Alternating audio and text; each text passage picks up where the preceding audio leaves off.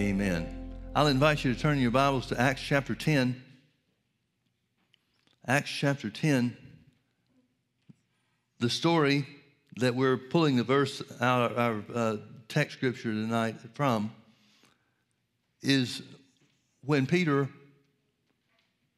was in a certain place and went up on the housetop to pray, waiting for a meal to be prepared. He had a vision. Actually, he had 3 visions, the same one 3 times. He saw a sheet held by the corners, let down from heaven, and it had all manner of beasts in it, clean and unclean. And there was a voice that says, "Rise, Peter, slay and eat." And Peter rejected it. He said, "Not so, Lord." Now, he must have known it was from the Lord, because he said, "Not so, Lord. I've never eaten anything unclean in my life." And it happened again, same thing. Peter responded the same way. And it happened again the 3rd time. Peter responded the same way. And then the vision ended. And it says that while Peter thought on the vision, he didn't know what it meant. But while Peter thought on the vision, the Holy Ghost said to him, 3 men are downstairs looking for you. Go with them without asking any questions. Now, the 3 men had been sent from Cornelius' house. Cornelius was a centurion. He was a captain in the Roman army, and he had 100 soldiers under him. And he had been praying, and there was an angel the day before he had been praying. And an angel appeared to him and told him about how to find Peter, who would preach the word to them so that he and his household could be saved. Well, he sent these 3 guys.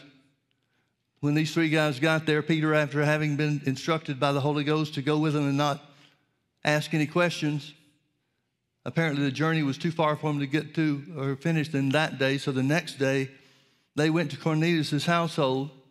Cornelius told him the story about how he had seen the angel, and the angel sent instructions, or gave him instructions to send for Peter. And so then Peter starts telling about Jesus. He's finally convinced, even though these are Gentiles that he's with, and he's certainly going to get called on the carpet and getting in trouble for that. It took the church some period of time, several years.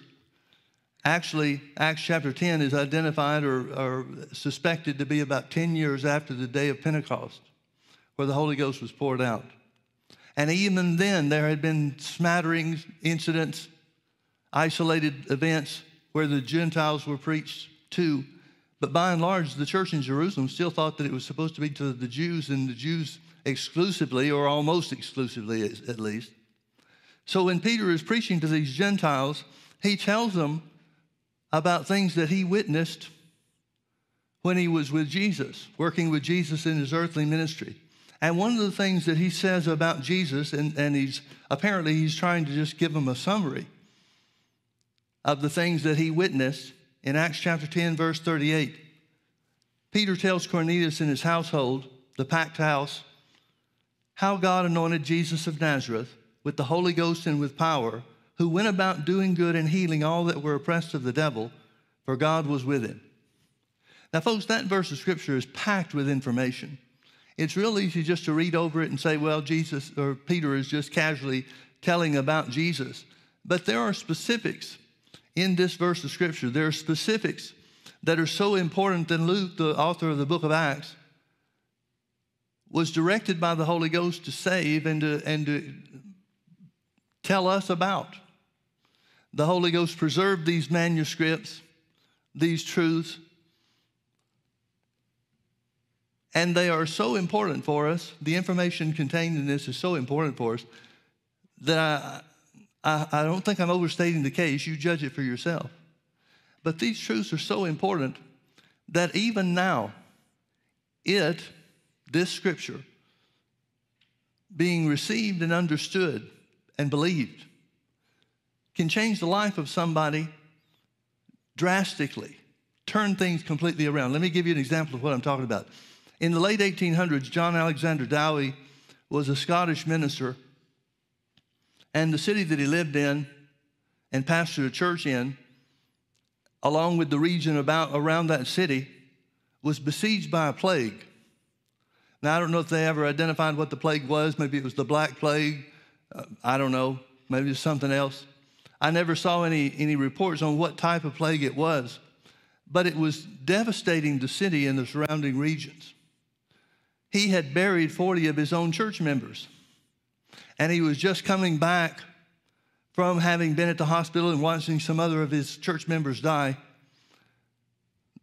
The hospitals were overflowing. They had to set up tents, makeshift hospitals out in the streets.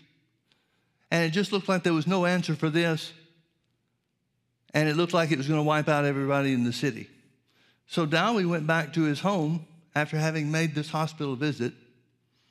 And he sat in his home and he began to cry out to God. And he just said, Lord, is everybody in my church going to die?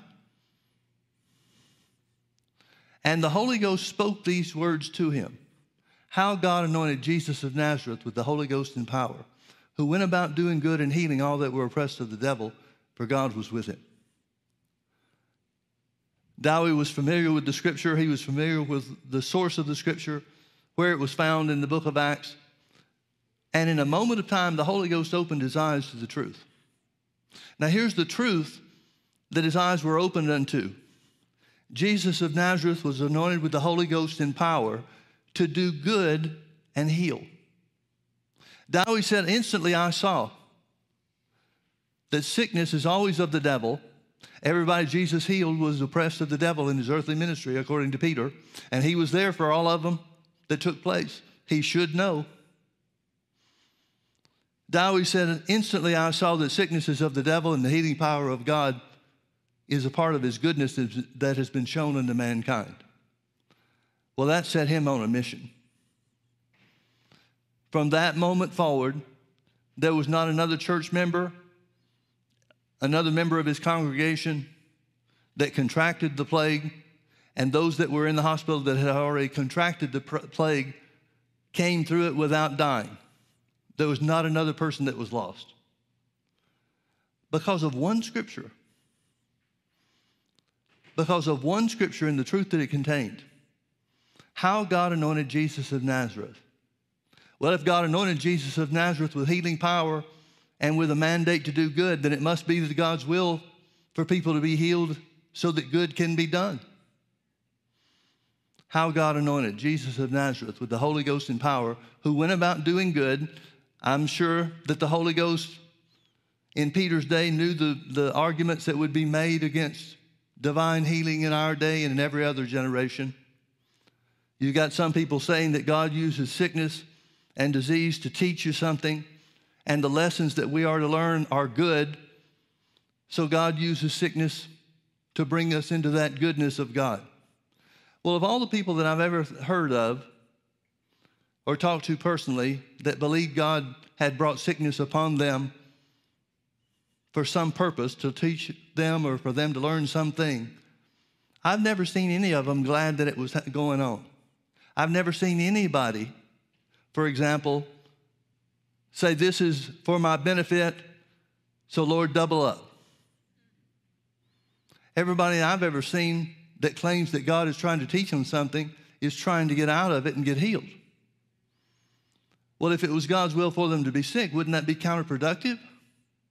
Wouldn't that be an act of sin on their own part to try to get away from what they think is God's work?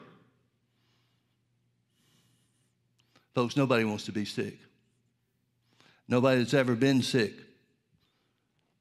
have been able to identify some benefit that the sickness in itself caused or brought them to. Satan is the oppressor. Satan is the oppressor. And God is the one that does good through Jesus to bring about our healing through his divine power. Now, with that said, turn back with me to Luke chapter 13. Luke chapter 13.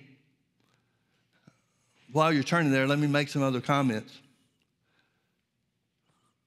Of all the healing ministers that have written books and brought us to information of how God used them in their ministry, like, for example, the book Christ the Healer by F.F. Bosworth. Another example is Healing the Sick by T.L. Osborne. Both of those books are classics where it comes to healing and the subject of healing is concerned. And these men, those two men, Brother Osborne and F.F. Bosworth, both identified, as well as many other healing evangelists and healing ministers have done over the years, that the number one hindrance to people being healed is they're not convinced it's God's will for them to be healed. Well, if you're not convinced that it's God's will for you to be healed, then that certainly lends itself to the notion that they must have that maybe God's at work in this thing somehow or some way. But in both cases, with Brother Osborn and Brother Bosworth, they both identified that preaching healing all over the world, F.F. Bosworth's ministry was mostly in America. T.L. Osborn went everywhere there is to go. Both of them have identified that if you can show people in a clear and concise way that it's God's will for them to be healed, then receiving their healing is the easiest thing in the world. Easiest thing in the world. Brother Osborn, T.L. Osborn, was at one time an Assembly of God minister,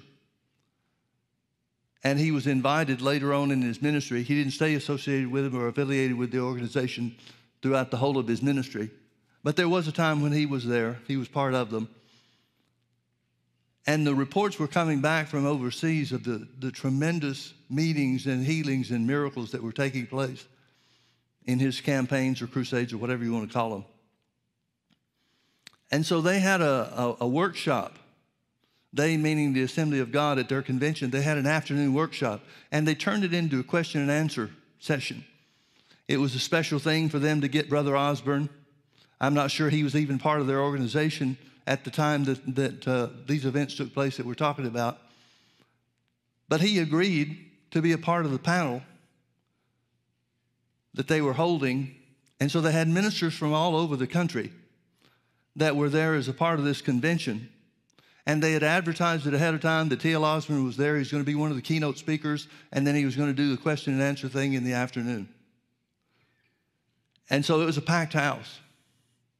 There wasn't an empty seat anywhere. Hundreds of people, actually in the thousands of people. Not sure how big it was, but they got the biggest room they could hold it in. And the questions, everybody wanted to ask Brother Osborn questions. The other people on the panel weren't even asked anything. And the big question was, how is it that you, talking to Brother Osborn, how is it that you, T.L. Osborn, are able to go into foreign countries and have such tremendous success and have the healings and the miracles and the people getting saved by the tens of thousands in your crusades and campaigns? They went on to say, we've got other famous ministers that are a part of the Assembly of God organization or denomination, and they don't get the same results you do. What's your secret? And he kind of laughed and said, well, it's real simple. He said, if I can get to a country before you do, I can have miracles. Nobody understood what he was talking about, so he explained. He said, when I go into a country that hadn't had any evangelization take place there whatsoever, he said, it's a very simple thing for me to just proclaim Jesus as the healer and see people healed by the multitudes.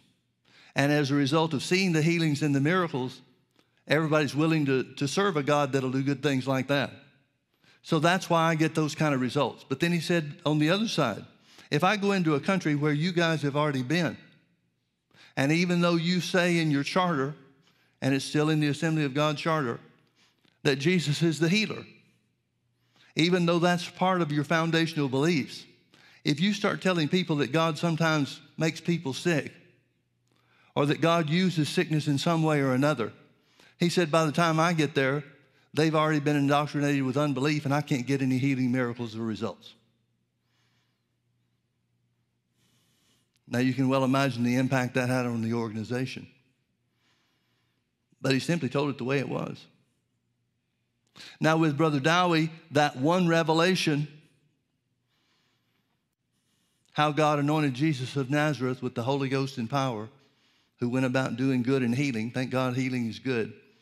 If healing is ever good, healing has to always be good. Who went about doing good and healing all that were oppressed of the devil, for God was with him.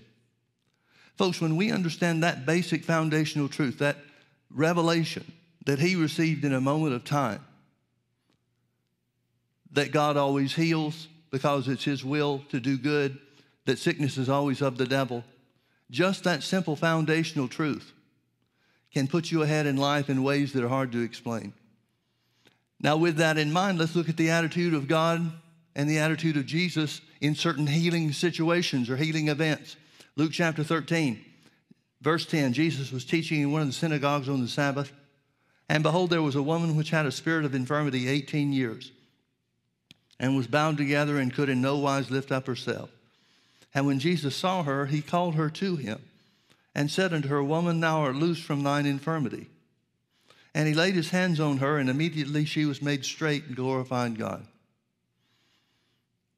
And the ruler of the synagogue answered with indignation, because that Jesus had healed on the Sabbath day. And he said unto the people, There are 6 days in which men ought to work.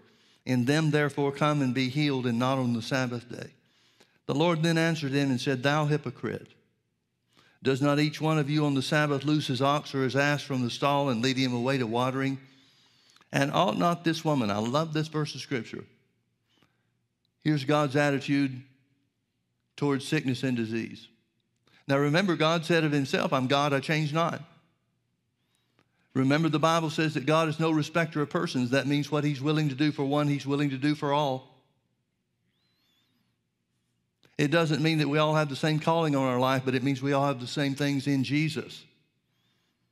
Nobody's got more of Jesus than the rest of us. Ought not this woman, being a daughter of Abraham, whom Satan has bound, lo, these 18 years, be loosed from this bond on the Sabbath day? Jesus gives 2 reasons why the woman ought to be loosed. 2 reasons.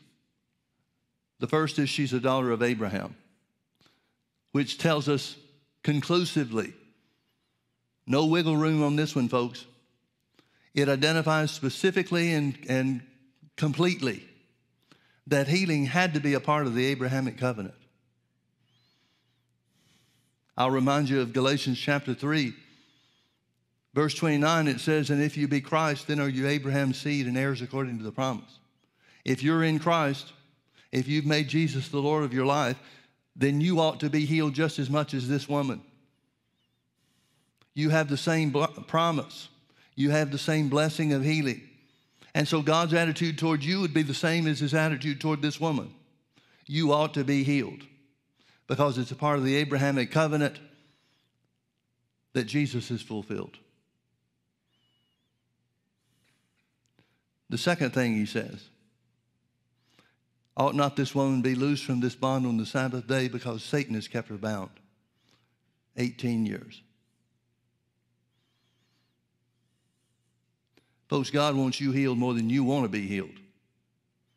God wants you well more than you want to be well. And I don't know about you, but I want to be healed and well. Who wouldn't want that? What person on the face of the earth wouldn't want that? God wants it more than you do. God doesn't want any of his children, you, me, or anybody else, to be held in bondage by the devil. God's not working hand in hand with his mortal enemy. He's not using the devil's supplies or methods to try to teach or instruct his people. The Bible says God instructs us with his word, and that's the only way that it ever tells us that he tries to teach us. God doesn't use circumstances to teach you. Now, certainly there are tests. Certainly there are times where the devil will resist what we know the Bible says belongs to us and our taking hold of that by faith. And so there are fights of faith. But that's not a matter of God using sickness and disease. If we find ourselves in a situation where we're in bondage to the enemy, there may be a fight of faith or a standing on God's word for a period of time to reap the benefits and reap the rewards. But God's always on the winning side. Ought not this woman, being a daughter of Abraham, whom Satan has bound, lo, these 18 years, shouldn't she be well? Shouldn't she be healed? When my kids were little, and the devil would try to put something on them, whether it's colds, flu, that kind of stuff, symptoms or whatever, it would make me madder than anything else in the world. Now, I didn't necessarily get mad like that when the devil tried to bring it against me, because I knew what I had. I knew what belonged to me. I knew that I could simply take hold in faith what was mine. But when my kids were attacked, I went nose to nose with the devil until things changed. Now, I think that's part of being a good father. If I'm delusional, don't try to set me straight. I'm happy where I am. But if that is a mark of being a good father, how much more would God want the same thing with us? How much more would sickness and disease attaching itself to our bodies frustrate the Lord just like it frustrates us as parents? God wants you well, and He made provisions for you to walk in divine health. He made provisions for you through the blood of Jesus to take hold of the healing that He accomplished, that Jesus accomplished through His own sacrifice. He doesn't want you and I sick for one moment. Now again, there are fights of faith. There are times where I have to stand in faith, no matter what the circumstances. But in the final analysis, those are just short-term things. No matter how long it is, those are just short-term things measured against eternity. And without question, we can find God's faithfulness to deliver us and to bring us out of situations where the devil has tried to put us in bondage or keep us in bondage. But we come out on the other side recognizing God's faithfulness, knowing that if He did it once, He'll do it again. Now turn with me to Matthew chapter 8. Matthew chapter 8.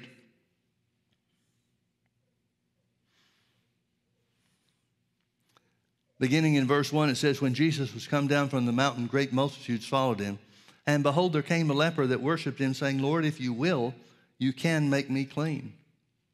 I would submit to you that the modern day church person has that switched around. Most in the church today would say, we believe God can heal us, but we're not sure if it's His will. Now, of all the people that Jesus ministered to in His earthly ministry, this is the only example we've got of anybody questioning His will. The only one. That's the majority position for most of the people in the church world today. You'd be hard-pressed to find a Christian that doesn't believe God can do anything. The Bible says that all things are possible with God, so very few people will take sides against that and say that God can't heal the sick. Well, if He can heal the sick, why doesn't He heal the sick? Well, in most cases, it comes down to some form of the individual who has been attacked with sickness and disease, whose body's been attacked, being unsure of the will of God, just like this guy was. Now, notice what Jesus does in response to this. And again, folks, God doesn't change. So whatever Jesus' response is to this guy being unsure of the will of God to heal, even though he believes he has the power to do so, that's going to have to be the same response that God would have today when faced with somebody that questions His will. Jesus put forth His hand and touched him, saying, I will, be thou clean. And immediately his leprosy was cleansed. Immediately his leprosy was cleansed. Luke's account of this, I believe it is, says that Jesus was moved with compassion. He instantly moved forward, motivated by compassion. Now, folks, if Jesus had compassion on this leper, but He doesn't have compassion on you or me, when we go to Him for help, then God is a respecter of persons. And if just one claim, one scripture, one foundational point that the Bible tells us about our Heavenly Father, if just one of them is untrue, the whole foundation comes apart. God can't be a respecter of persons. He says that He's not. And for His word to be truth and not to be truth instead of being a lie, then that has to stand forever. I will, be thou clean. And immediately his leprosy was cleansed.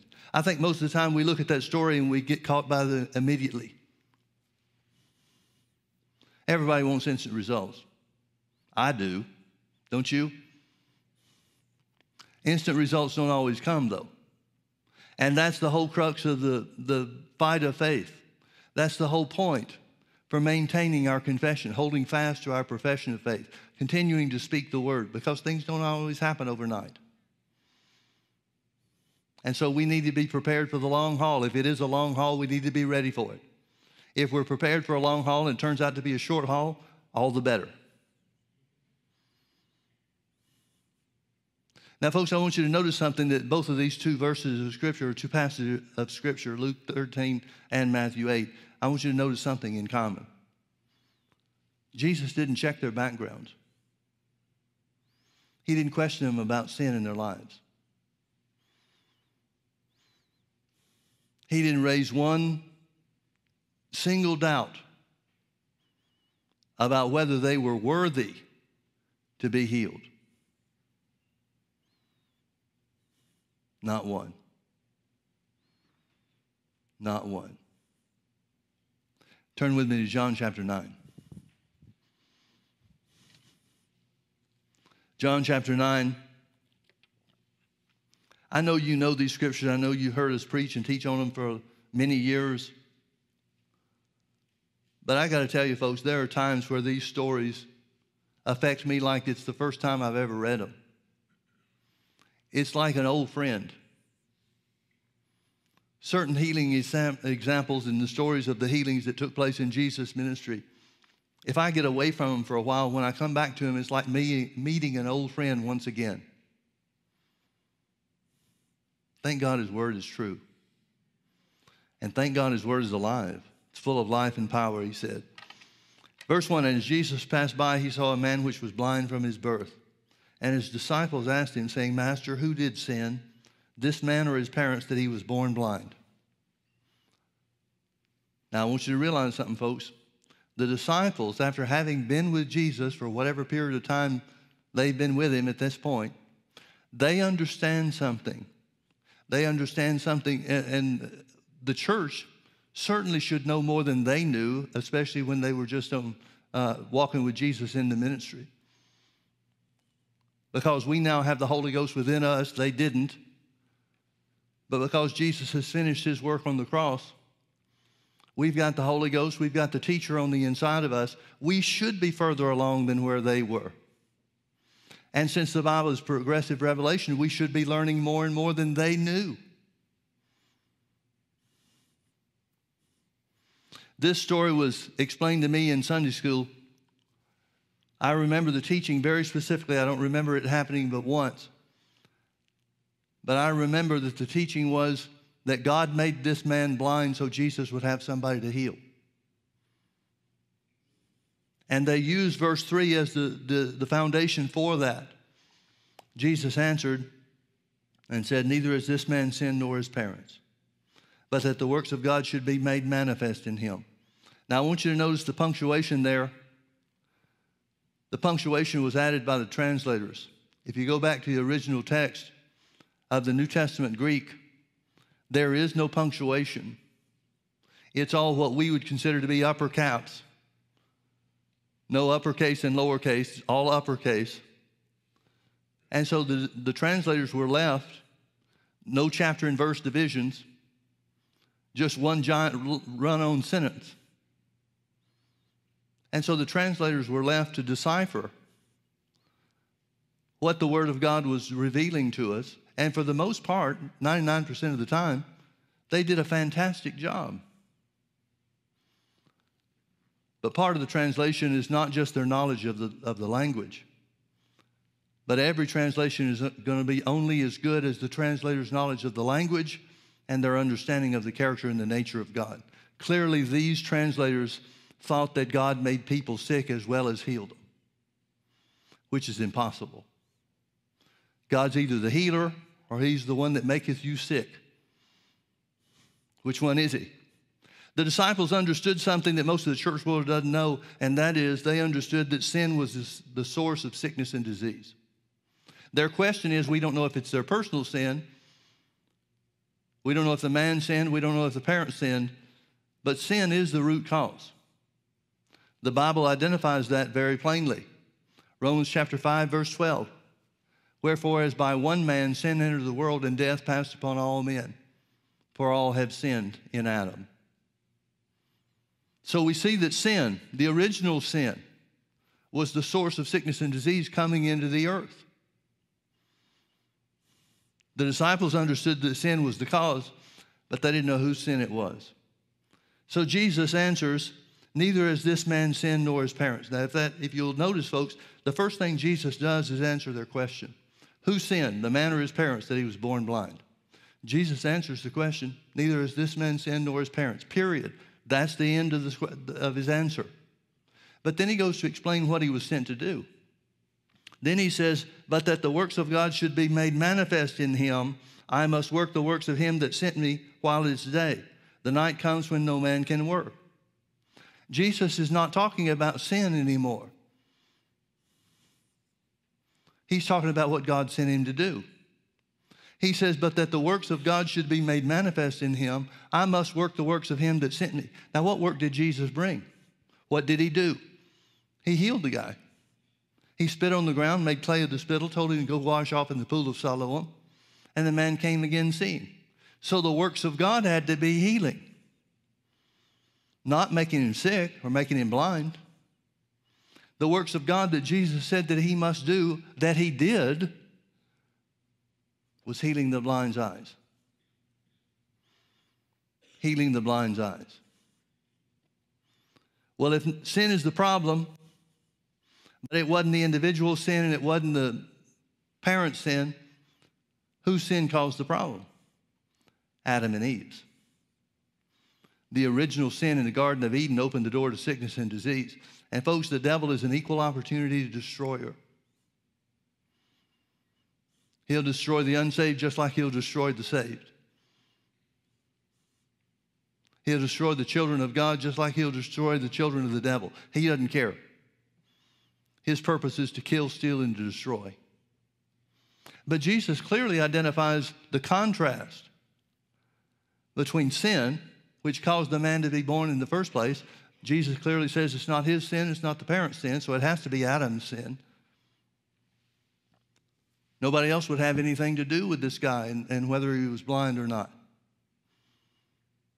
And then Jesus says, I was sent to do a work. God sent me to do certain works. Well, what's the work that he did here? He brought sight to the blind.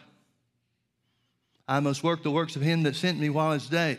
The night comes when no man can work. As long as I'm in the world, I'm the light of the world.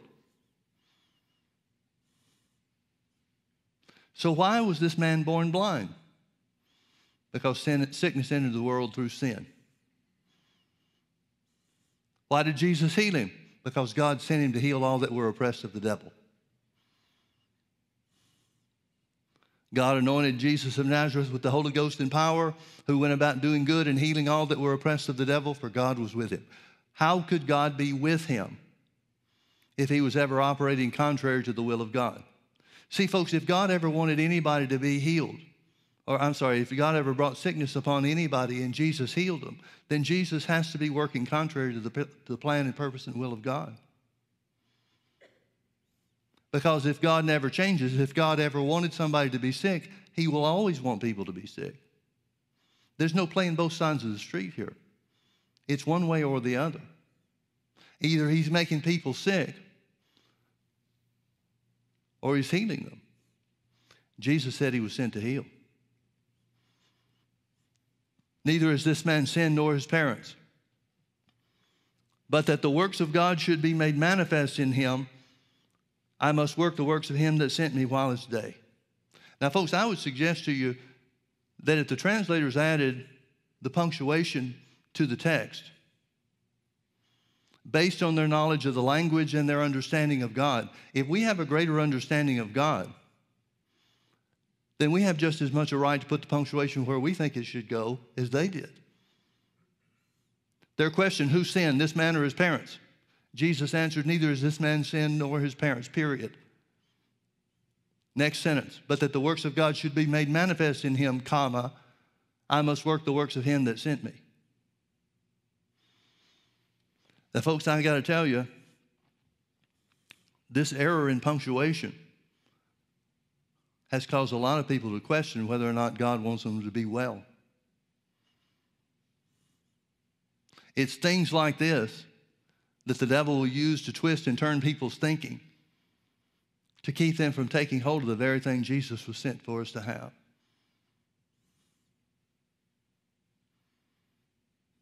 But that I might work the works of him that sent me, I must work while it's day. Again, we know what his works were. He healed the guy. Let's keep reading. Verse 6, when he had thus spoken, he spat on the ground and made clay of the spittle, and he anointed the eyes of the blind man with the clay. And Jesus said unto him, go wash in the pool of Siloam, which is by interpretation sent. And he went his way therefore and washed and came seeing.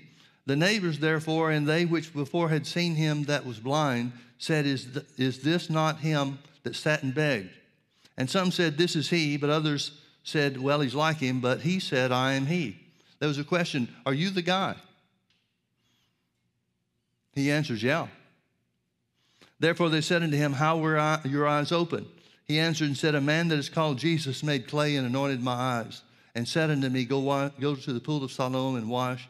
And when I went and washed, and I received sight. Then they said unto him, where is he? And he said, I don't know. I was busy going to the pool of Siloam. They brought him to the Pharisees that before time was blind. And it was the Sabbath day when Jesus made the clay and opened his eyes. Have you noticed how many times Jesus does things on the Sabbath day to tweak these Pharisees and religious people? Jesus understood that the laws concerning the Sabbath were made to serve man, not to imprison him, not to bind him in any way. Then again, the Pharisees also asked him how he had received his sight. He said unto them, he put clay upon my eyes, and I washed, and now I see.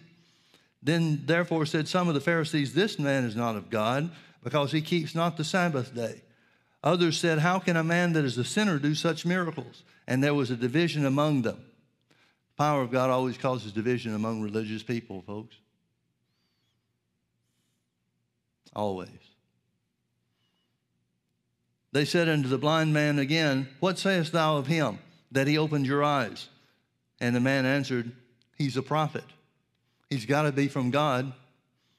But the Jews did not believe concerning him that he had been born blind and received his sight until they called the parents of him that had received his sight. And they asked him, saying, is this your son, whom you say was born blind? How then does he see? The parents answered and said, we know that this is our son, and that he was born blind. But by what means he now seeth, we know not. Or we don't know who has opened his eyes. He is of age, ask him. He shall speak for himself. These words spake the parents because they feared the Jews. For the Jews had agreed already that if any man did confess that Jesus was the Christ, he should be put out of the synagogue. Therefore said his parents, he is of age, ask him.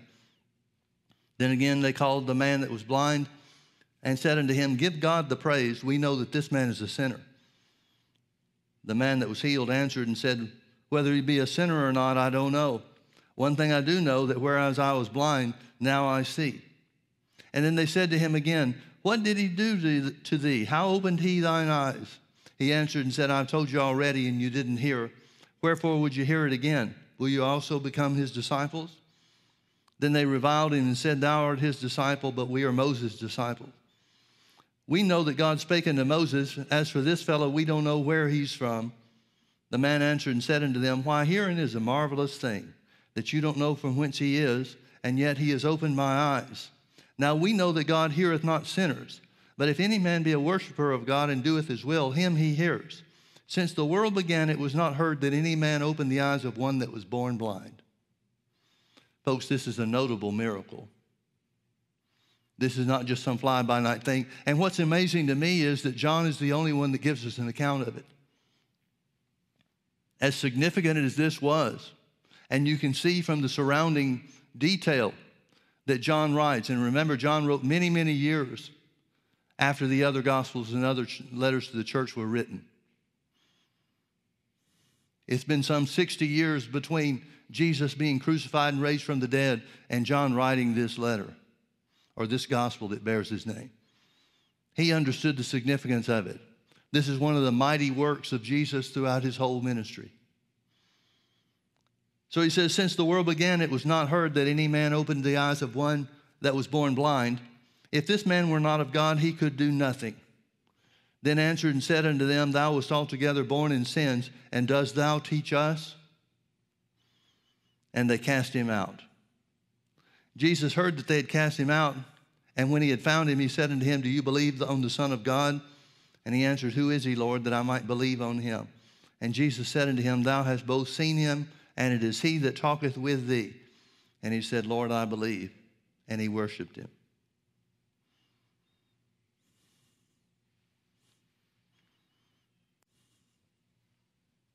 In order to believe the truth, this guy had to be cast out of the temple. Or because he believed the truth. Maybe that's a better way to say it. Jesus didn't find him in the temple. He found him in the streets.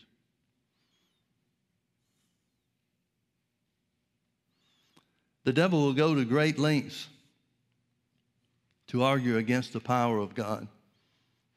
Because, folks, you know as well as I do that once God displays his power, there's a lot of people that won't be able to argue against it.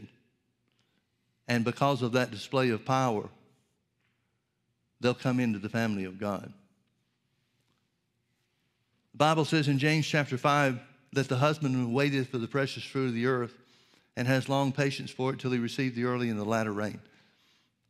That and the surrounding scriptures identify to us that Jesus is coming back. But before he comes back, there's going to be a great revival. There's going to be a great move of God. The working of the Holy Ghost is called the former and the latter rain. It indicates to us, the Bible indicates to us through the Old Testament, that the promised land was a land that needed early rain to set the seed in the ground and later rain to cause the fruit to come forth. When the Bible talks about the Holy Ghost and the work of the Holy Ghost in the last days of the church, the end of the church age, it speaks of both the former and the latter rain.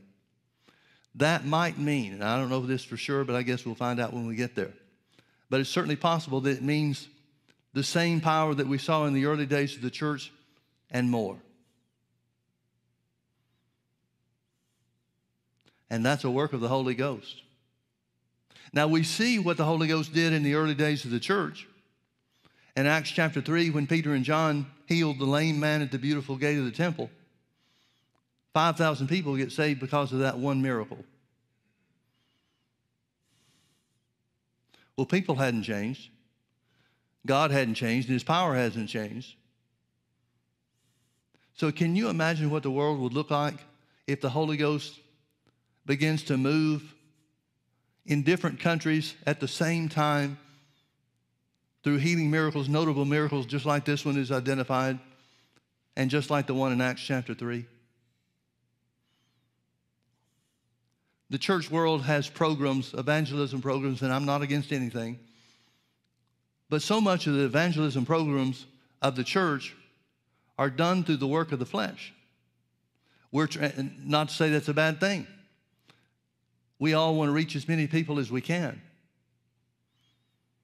And no matter what program or what means we use to try to reach people, if it's successful in any way whatsoever, just the smallest measure, it's worth doing.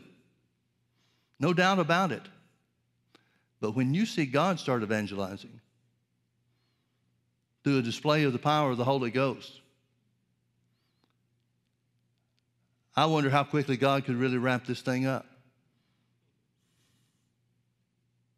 Imagine if the church worldwide began to operate in the power of God, the healing power of God, the miracle working power of God at the same time.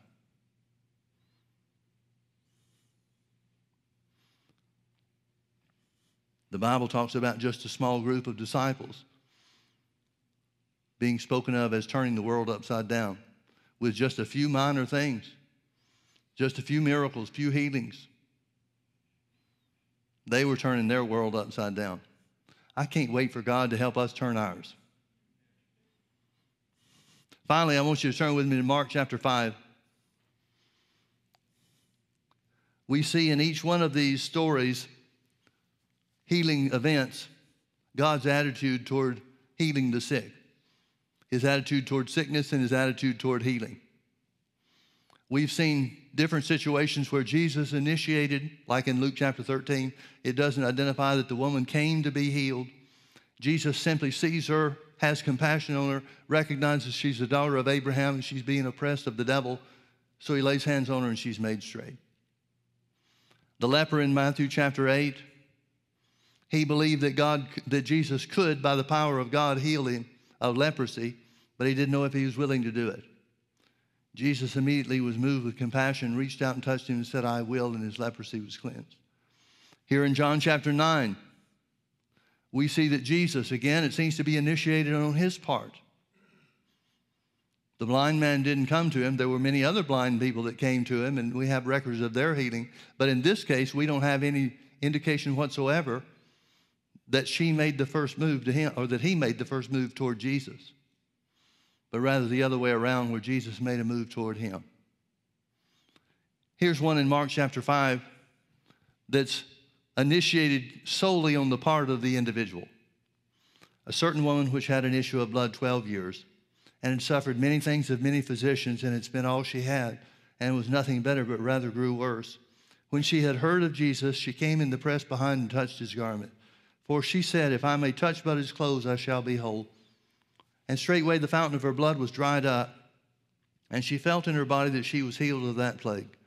And Jesus, immediately knowing in himself that virtue or power had gone out of him, turned him about in the press and said, who touched my clothes? And his disciples said unto him, thou seest the multitude thronging thee, and sayest thou, who touched me? And he looked round about to see her that had done this thing. But the woman, fearing and trembling, knowing what was done in her, came and fell down before him and told him all the truth. And he said unto her, daughter, your faith has made you whole. Go in peace, and be whole of thy plague. Again, Jesus doesn't have to interview this woman to find out if she's living in sin. He doesn't ask any questions of her, primarily because he's not the one initiating it. She initiates it. She initiates it. It doesn't indicate to us in any way whatsoever, any credible way whatsoever, that Jesus even knew that she was going to come. It doesn't indicate to us that as Jesus is interrupting his visit to Jairus' house, he doesn't start walking slow and whisper to one of his disciples, if you see a lady in a multicolored coat, let me know.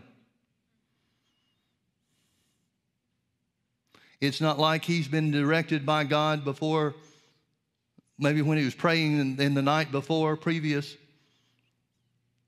that God revealed to him that she was coming. We'd have to change the scripture to come up with any ideas or theories like that. This was something that because of what she heard about Jesus, she had to heal, that he was healing people by touch, because that's what she had faith for. Romans 10:17 says, so then faith comes by hearing, and hearing by the word. So she had to have heard that Jesus was healing because she had faith to be healed. And she must have heard that Jesus was healing by touch, whether it's the touch of his garment or him reaching out and touching people himself, laying hands on folks. That part we don't know. It's possible there were other occasions in Jesus' ministry where people were healed by touching his garment. So maybe she heard about that, and maybe that's all she heard about, and that's where she put her faith. But whatever it was prompted her to take action with an expectancy to receive. Now, the thing about this story that I find interesting, an interesting point, maybe the most interesting point, is that the disciples answered Jesus when he says, who touched me? The disciples answered and said, basically, everybody's touching you. The multitude throngeth thee. What are people, that means everybody on every hand from every direction are trying to get close enough to Jesus, pushing and shoving. Looks like a Black Friday open at the mall. Everybody's scrambling, trying to get to a certain place. Well, in Jesus' case, they were scrambling, trying to get close enough to him to touch them, for them to touch Jesus. Why? Could it be that they heard some of the same things Jesus said, or that the woman with the issue of blood had heard about him? The physical touch then wasn't the key ingredient. Couldn't have been. Because she touched him differently than anybody else in that throng, that multitude that was thronging them. She touched him differently than anybody else ever had or did on that occasion. I'm sure a lot of people that reached out and touched Jesus were reaching out to see what they would get if they did make contact with him. I'm sure that everybody that reached out to touch Jesus wanted something significant from him, but only one person got anything because only one person reached out and touched him in faith. Only one. Now, I don't know how big the crowd was, but it's called a multitude. That indicates a pretty large group, doesn't it? And yet she's the only one that received anything because of what she believed when she touched him. Because of what she believed when she touched him. When Jesus gets the story from her, he responds in verse 34, "Daughter, your faith has made you whole." Now, I would submit to you that the power of God made her whole. She felt power going into her body. Jesus felt power leaving his body. So without dispute, we have to understand that the healing power of God is what changed her body and what ended that flow of blood, that issue of blood. Then why did Jesus credit her faith? Because it was faith and only faith that activated the power. That's what made it different. That's what made her touching Jesus different from anybody else that was in the multitude thronging him. She believed something when she touched him. Nobody else did. Nobody in that multitude did, except for her. Now, folks, if this is instructive for us, and I'm not saying this is what it means, but I want you to consider something. If the healing ministry of Jesus is complete. For example, John said that if everything Jesus said and did was written down, the world itself couldn't contain the books. Well, then that has to mean there were more cases of healing than what we just have record of. The Bible tells us of 19 individual cases of healing or 19 healing events. Doesn't count the 10 lepers, for example, or groups of people where the whole multitudes were healed or anything like that. But there were 19 individual cases of healing in the 4 Gospels. Of those 19 individual cases, about 75% of them either specifically identified the faith of the individual or implied through their actions that faith was present. But out of this whole multitude, there was only one person that reached out and touched him in faith. I sure hope that percentage is not assigned to us as to how the modern day church will be. Of all the multitudes that are caught up in their thinking or their ideas about what God can or can't do or will or won't do, there was one that reached out and touched him in faith. Smith Wigglesworth said, "It seems that God will pass over 1 million people to get to one person standing in faith." I believe he's exactly right. Because faith is the necessary ingredient to receive from God. God's looking for people in faith. And that's why, in my opinion, that's why Jesus stopped. He could have just said, "Well, I felt somebody get something there," and keep walking. But Jesus always magnified the faith of the individual when it was in operation. He always magnified the faith of the people that either said something that identified what they believed or did something that identified that they believed. He always made a big deal of that. I believe the reason is simple and it's obvious.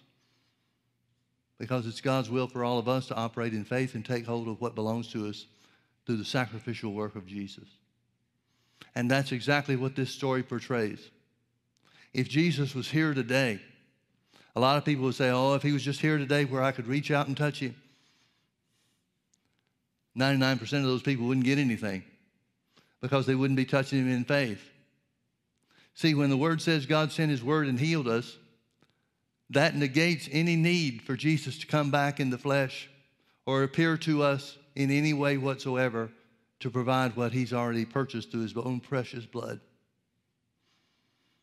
Simply put, folks, if you can't believe the Word that he gave to us to take hold of healing, you wouldn't be healed if he showed up.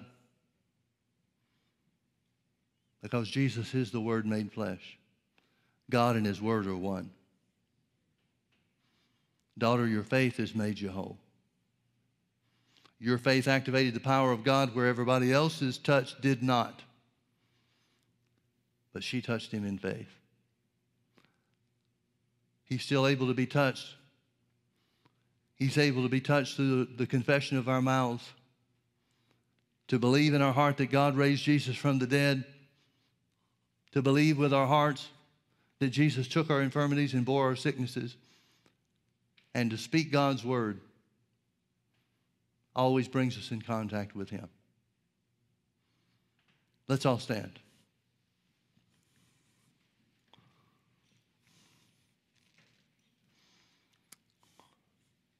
Let's lift our hands and thank God for his healing mercy. Father, we bless your holy name. We thank you that just as the woman in Luke 13 that was bowed over with the spirit of infirmity, just as you said she ought to be healed because she's a daughter of Abraham and Satan was the one binding her, in the same way we believe that we should be healed. And therefore we thank you for your attitude towards sickness and disease. We thank you for your willingness to heal each and every one of your children. So we reach out with the hand of faith. We believe that you took our infirmities and bore our sicknesses, and with your stripes we are healed. We believe that healing is ours, so we call ourselves healed. We speak those things which are not as though they were, and we say that we're healed from the top of our head to the soles of our feet. Jesus, you said, what things soever you desire when you pray, believe that you receive them. We desire a well body, so we say, in faith, we believe we receive our healing. Thank you, Father, that the prayer of faith heals the sick. The prayer of faith has healed us, and you, Lord, are raising us up. We bless your holy name, Father. We thank you for being so good to us. In Jesus' name,